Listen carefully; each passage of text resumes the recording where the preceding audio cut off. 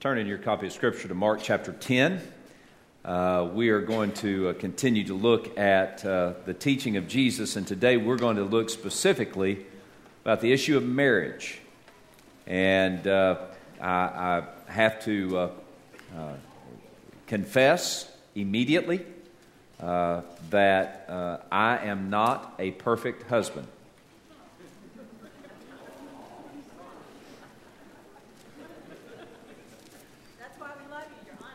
Yeah, well, I'm not that honest. Let me tell you something. I'm not a perfect husband, and I have not done marriage perfectly. Edie and I were exchanging email earlier this week, and God had been dealing with me about certain aspects of my life and leadership as pastor, coming off a great weekend last weekend, great celebration. God just began to speak to me about specific things. And what I thought initially was all about being pastor at First Baptist Church Norfolk and putting together plans and strategies and all that kind of stuff. And there was some of that too, but it began more painfully than that. It began with a personal journey on certain things that God had to correct in my life, and continues to correct in my life. As I was sharing this with Edie by email, we were corresponding that way. Didn't have cell phone coverage, so we were just talking back and forth by email. And as we were, I shared with her. I think it was Monday night, one of the nights, Tuesday night. I shared with her certain things that God had began to reveal to me. And I think there were 4 categories, but she responded with, boy, I'm so glad that God has shown you those things. The reason she was glad is because she's been patiently waiting for me to get to a place where I would hear what God has to say to me about being a better husband and being a better father. I don't think I'm terrible at either one of those. I think I'm okay. But even if I were a 10 on a scale of 1 to 10, there's still room to be a 12 and a 15. We all need to grow. Edie has a way of pinpointing me. Just nailing me. And she does it in love and grace and mercy and kindness most of the time. But she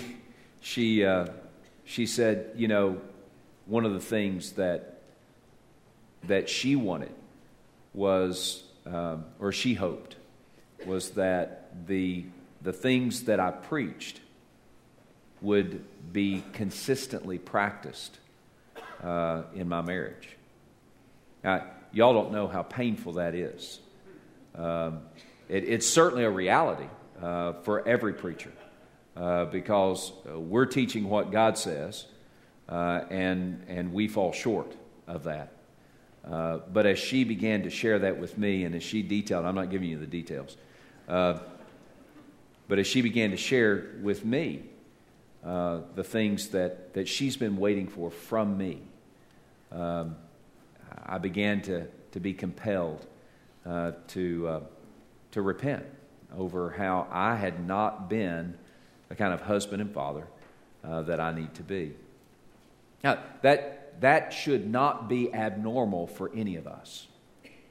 You hear your pastor say that, and some of you go, oh my goodness, and you go immediately to some really bad scenario. No, you realize that journey should be an everyday journey for all of us? Every day we should see where we're not being the kind of husband or father or brother or sister or son or daughter that we need to grow. We need to jettison, and one of the words that Edie shared with me was the word purge. We need to purge things, and we need to jettison from our life everything that does not bring God glory. We need to readily and steadily purge those things in our life that do not bring God glory. And so y'all pray for me on that journey. And I'll be praying for you because you need to be on that journey as well. So today I just want to share with you some of the thoughts and some of that journey that God has shared with me, especially as we look at Mark chapter 10. Now, Mark chapter 10 is a turning point for Jesus. Up to this point, he had been focused primarily on healing and preaching. He had some teaching, but Mark chapter 10 is literally, he turns his face toward Jerusalem. And he is focused intently upon his death and resurrection. And so his teaching takes on a different manner.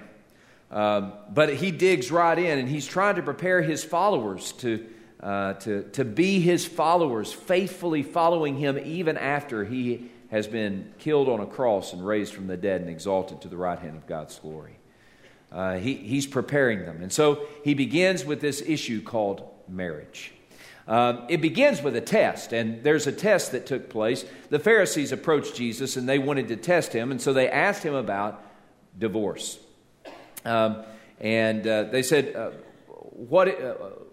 when is it lawful to get a divorce? I have to tell you, I've been asked that question so many times as pastor.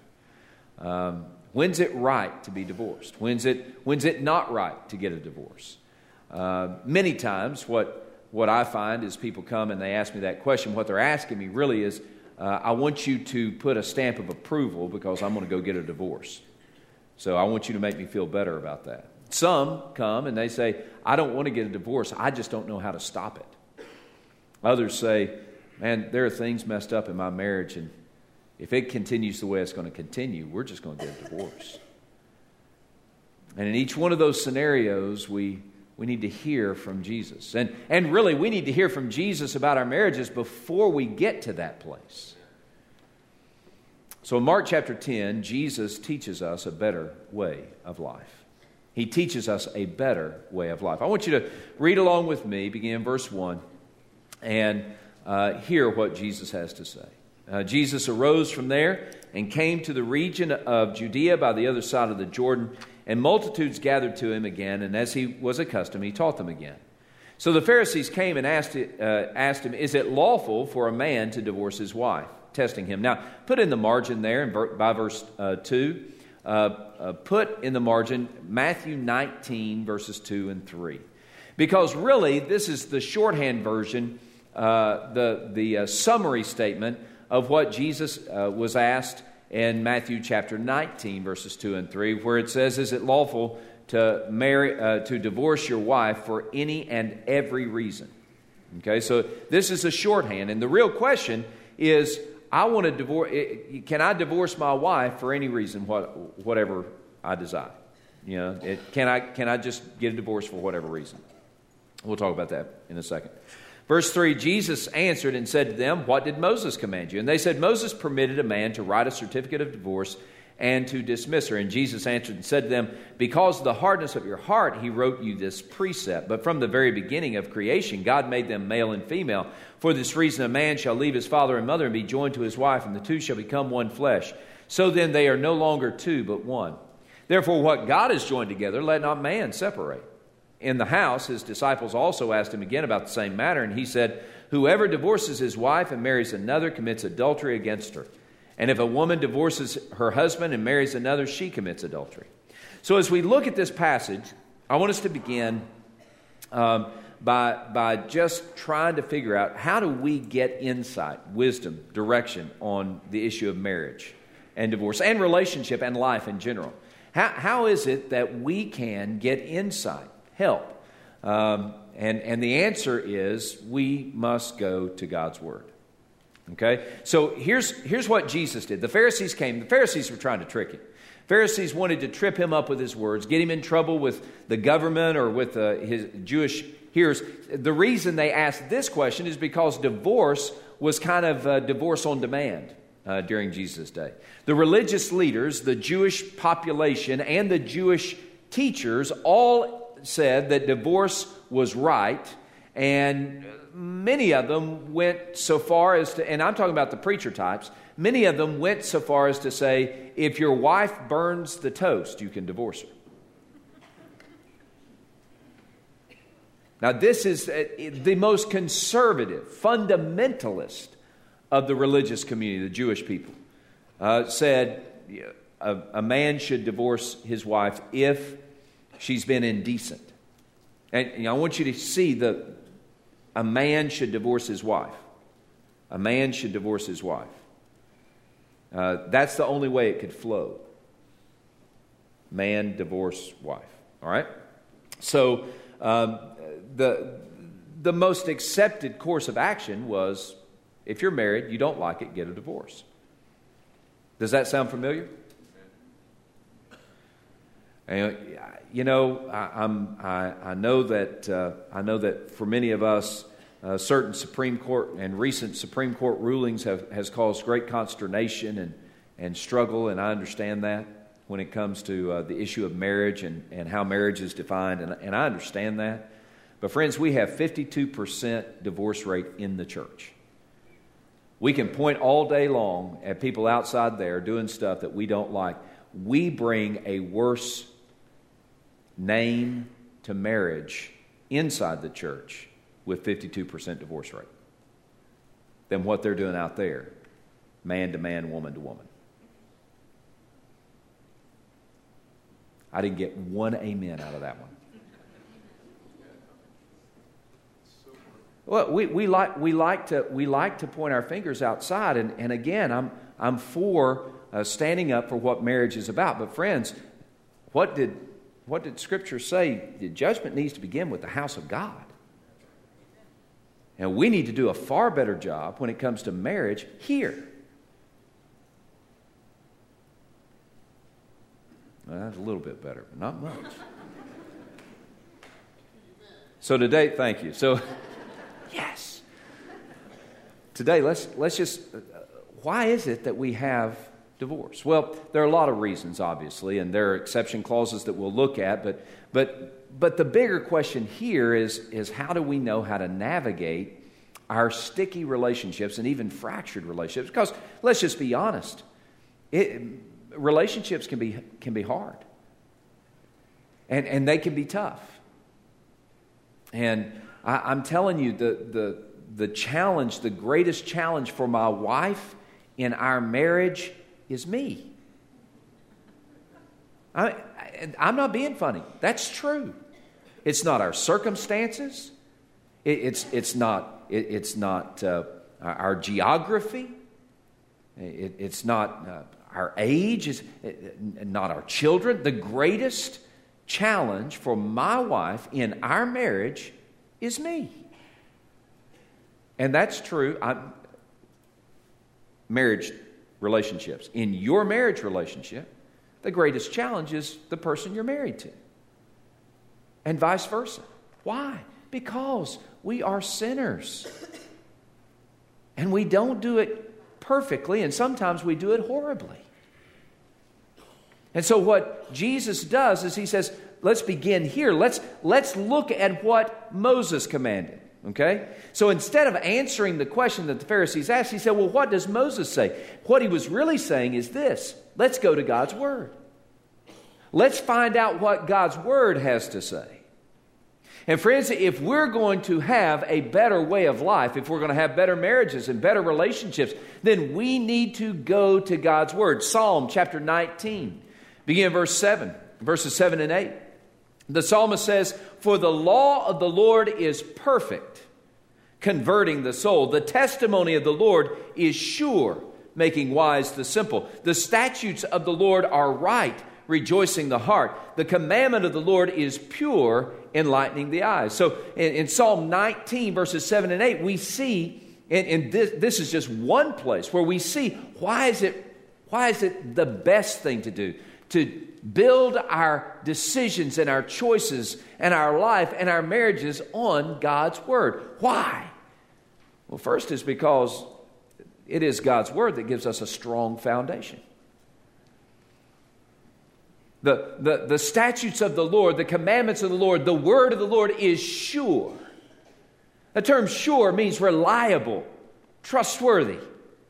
It's a strong foundation upon which we stand. It's not shaking sand, shifting sand. What is it that Jesus said? Whoever hears these sayings of mine and does them, I'll liken him to a man who built his house upon a rock. And the rains came and the floods rose and the house stood because it was built upon the rock. But whoever hears these sayings of mine and doesn't do them, I will compare him to a man who built his house on the sand. And the rains came and the floods rose and the house fell. And great was its fall. Why? Why did the house fall? Because it was built upon a shaky foundation. Why did the house stand? Because it was built upon the sure foundation of God's Word, the teaching of Christ. Today, many of the marriages, I'm talking about marriages in the church, faithful followers of Christ, marriages are not built upon what God's Word said, but based more on how we feel. We spend more of our energy feeling through our marriage than living according to God's Word. And when we go through our marriage as followers of Christ by our feelings, the end result is going to be an impoverished soul and fragile relationship. But when we build our marriages upon God's Word, when we adjust who we are and how we relate according to God's Word, then our marriage will be built upon a strong foundation. So here's how we get a strong foundation in our marriage. It's when we submit our feelings to God's Word. When we submit even our friendships to God's Word. What our friends say, our friends carry a lot of good advice, but none of their advice is nearly as strong and powerful as the very Word of God. It is God's Word that is strong. Secondly, when we build our life and our marriages on God's Word, not only do we have a strong foundation, we have perfect direction. The psalmist said, the statutes of the Lord are right, rejoicing the soul. The statutes of the Lord are right. That term for right is a Hebrew term that means not crooked. It's straight. When we build our marriages on God's Word, when we stop doing marriage according to how we feel or what we think or those type of things, start doing marriage according to what God says in His Word, then we are walking a straight path. We have not only clear, we have perfect direction.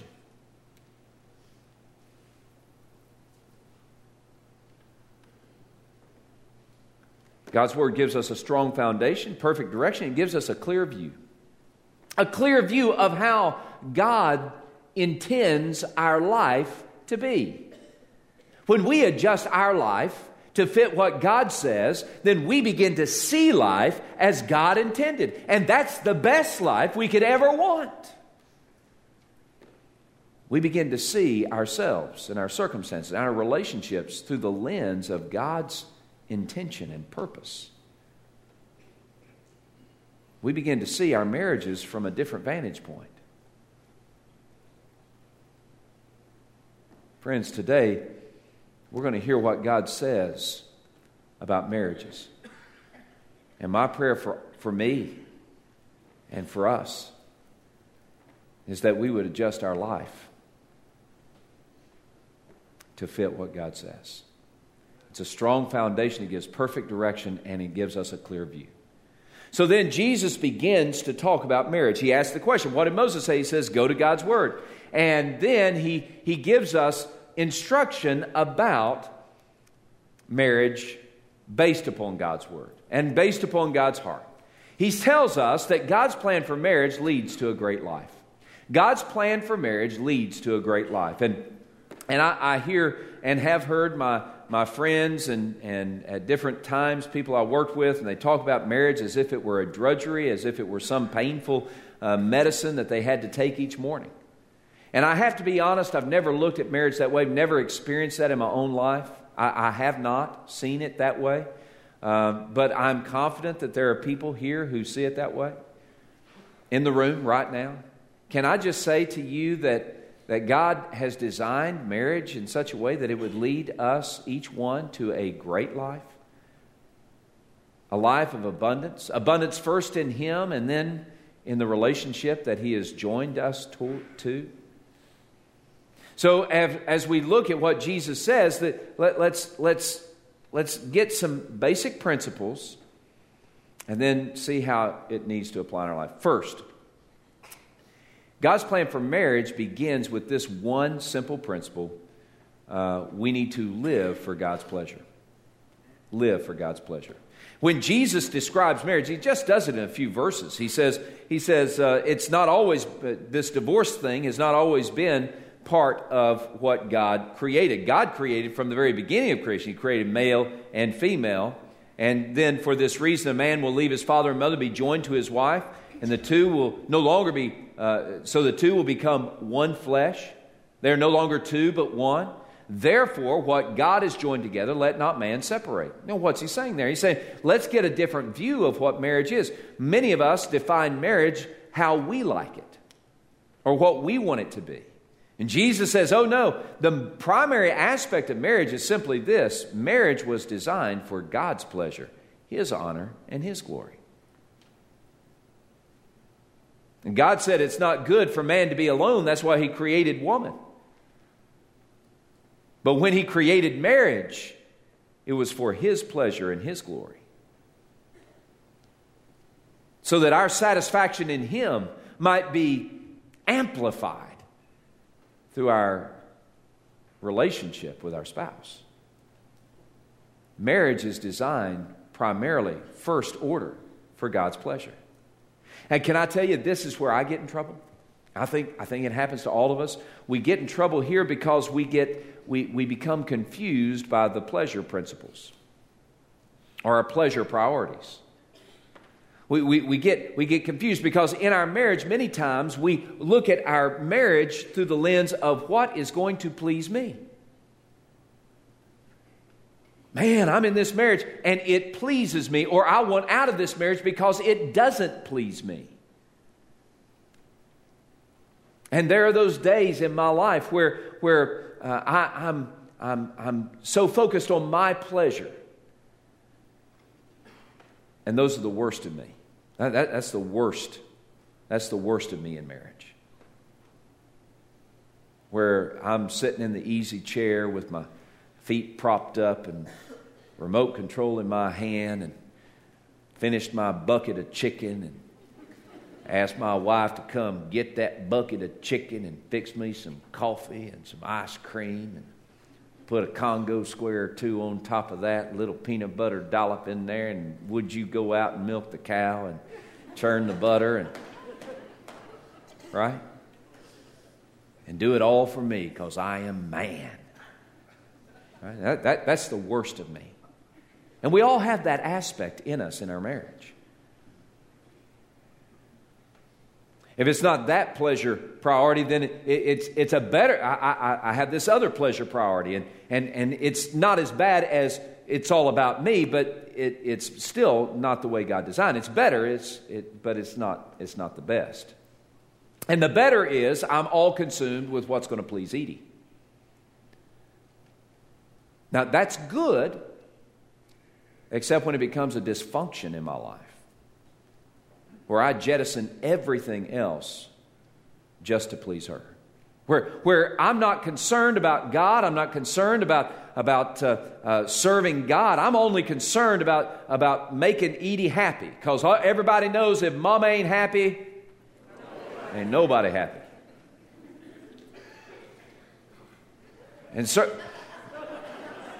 And certainly there is an aspect in marriage, and we'll look at this in a second. There's an aspect in marriage where we need to have that priority in our life, but it can't be the first order priority. If the very first thing I'm thinking about is what's going to please Edie, I'm not thinking first what's going to please God, and I am failing to be a faithful follower of Christ. On top of that, the reason I'm that way is because I want Edie to be pleased in a sometimes unhealthy way. I don't want her to be disappointed in me or to disapprove of me. You probably can't tell that by the way I preach and talk about it all the time, but it's true. Another part of what we were talking about this week is, my deep desire to please her and the girls that can become a noose around our soul. So that's the second. Now it's better than the second pleasure priority is better than the worst. It's got worse, and this is better, but it's not the best. The best is, man, I'm going to do marriage first and foremost on what pleases God. I want to bring Him pleasure. See, if we will get this in our hearts as husbands and wives and in life in general, if we begin the day saying, we make it our aim, therefore, to be well-pleasing to Him. If we make that our first priority, then all the other relationships are going to be taken care of. If our first order priority, I'm going to please God, I'm in this marriage not to please me, not even to please Edie, I'm in this marriage to please God, then everything else is going to be taken care of. We need to live. And that's what Jesus was saying. He says, what God has joined together, let not man separate. Don't begin to try to dismantle what pleases God. And friends, what pleases God is a marriage set on His honor and fame. We live for God's pleasure. And secondly, we live by God's design. See, God has designed marriage in a very specific way. And that design does not include divorce. Now, let me talk about the positive side first. God has designed marriage. We find that design throughout Scripture, but especially in Ephesians chapter 5. And I know Ephesians chapter 5 gets a bad rap every now and then, but let me talk about the first part of it, and then we'll talk about the part that gets a bad rap. But the first part, I believe with all my heart that God has designed marriage so that the husband would love his wife the way Christ loves the church. I think that is that is primary. In fact, can I just share with you that I please God in my marriage when I love Edie the way Christ has loved me. One of the greatest challenges that we have in marriages is that, husbands, we are not loving our wives sacrificially and selflessly. We're not giving ourselves whole hog to be a blessing to our spouse, to our wife. God's design for marriage, according to Ephesians chapter 5, beginning in verse 22, is that husbands, love your wives, even as Christ loved the church and gave Himself for it, a fragrant offering and a sacrifice to God. Are you a fragrant offering to your wife, or are you just a bunch of stench? Husbands, we need to be Christ's love to our wives. God has designed marriage so that husbands love their wives. And then God has designed marriage so that wives, you submit to your husbands. It doesn't even say graciously in the text.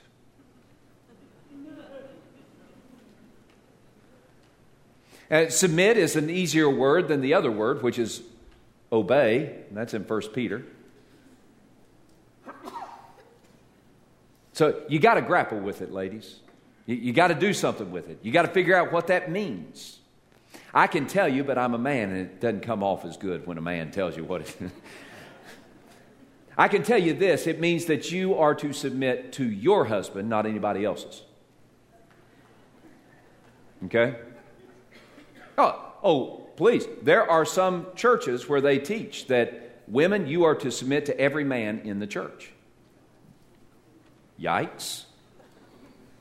That wouldn't go over well in my house. Anyway, submit literally means to follow the leader. Not lordship, leadership.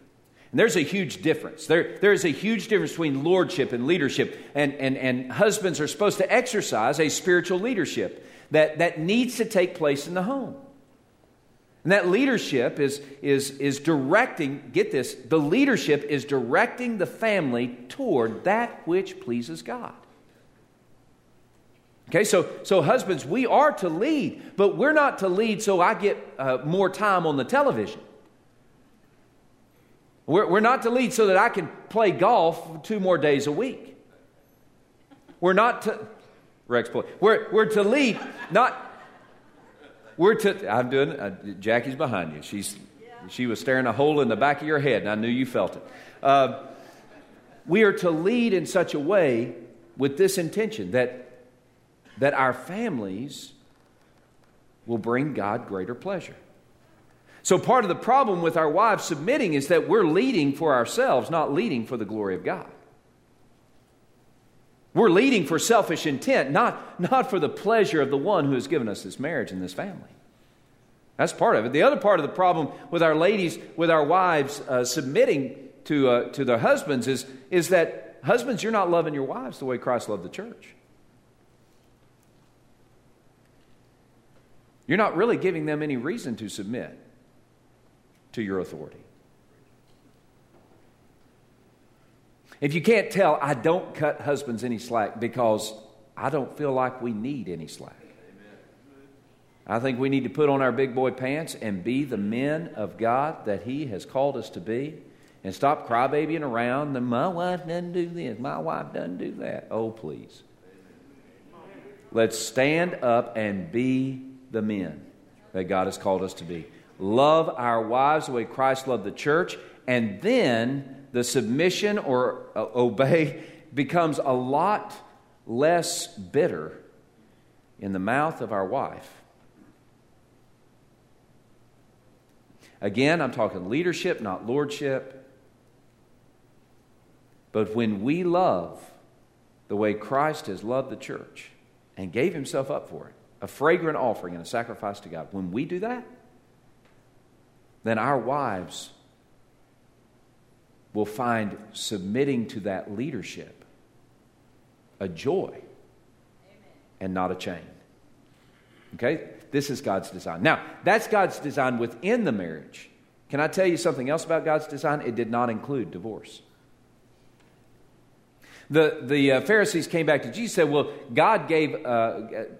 God told Moses He could give a certificate of divorce. And then Jesus responded. He said, well, that's because of the hardness of your heart.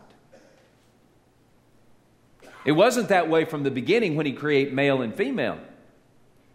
It wasn't that way from the beginning, but it's because of the hardness of heart. God's design is permanence in marriage.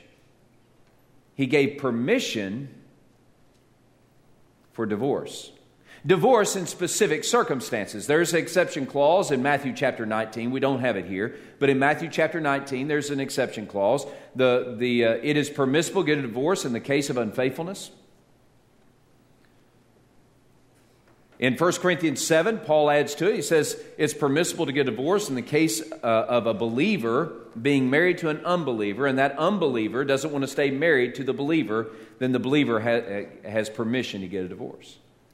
But in both of those occasions, both of those circumstances, God's original design was permanence, reconciliation, not dismantling the relationship.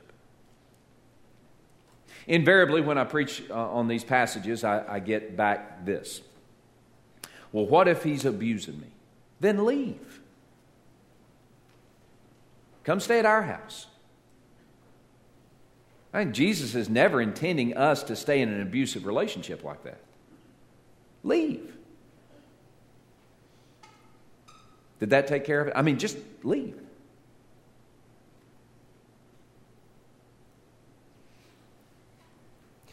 Jesus adds in verse 11 and 12 another thing that becomes a little sticky. He says, if a man divorces his wife, marries another, he commits adultery. And if a woman divorces her husband, marries another, then she commits adultery. And the plain reading of that passage is what? What does that sound like to you? Does that sound like people who get divorced can get remarried without committing adultery? Does it sound like, I mean, it kind of sounds like you're not supposed to get remarried even if you get a divorce. That's what verses 11 and 12 sound like to me. Does it sound like that to you? Yeah. I think it's a little tough to take because, especially in this room, I know that there are many who have been divorced and been remarried. And I'll help with that in just a second. But so the plain reading of that passage is, if you've been divorced, don't get remarried. That's the plain reading. Matthew 19 gives us a little bit of help. It seems like that if you got divorced for a biblical reason, according to the exception clause, then you can get remarried. Especially when you pull 1 Corinthians chapter 7 in, where Paul says to if you're a believer and you're married to an unbeliever, the unbeliever doesn't want to stay married, then you are free to divorce, and Paul actually says, and remarry. Okay, so there seems to be room for remarriage after divorce, if you're divorced for biblical grounds. There seems to be room for that. But the safest course of action, if you're going to get a divorce, if you've gotten a divorce, the safest course of action from that point forward is singleness or to be reconciled to your husband or your wife. That's the safest course. There seems to be permission given for remarriage under certain circumstances. And some of you have come to me or will come to me and you'll say, should I remarry? Can I remarry? I've been divorced for 3 years now, or 5 years, or 10 years now. Been divorced, and I've fallen in love with a man. He's a good man. He's a godly man. He loves Jesus. He loves me. He loves my family. And are you telling me I should not remarry him? And I'm not going to tell you yes or no. I'm going to sit down with you, and we're going to talk about it, and I will pray with you, and I'm going to encourage you to open God's Word for you to allow the Spirit of God to direct you, for you to pray about it and talk to your significant man in your life or whatever, and your soon-to-be, hopefully, husband or whatever, and y'all pray through it, and if God leads you down that road where you feel like that's where you sense that is God's direction, then go for it, and I will help you, and I'll do the marriage. But I can't give you the answer to that. I'm not your priest. We only have one high priest. His name's Jesus Christ, and he is sufficient to teach you on that matter. Okay? Many times people come in, they say, should I get married? And many of them say, should I get divorced? Really what they're asking me is to put a stamp of spiritual approval on a decision that they've already come to. And I just won't do that.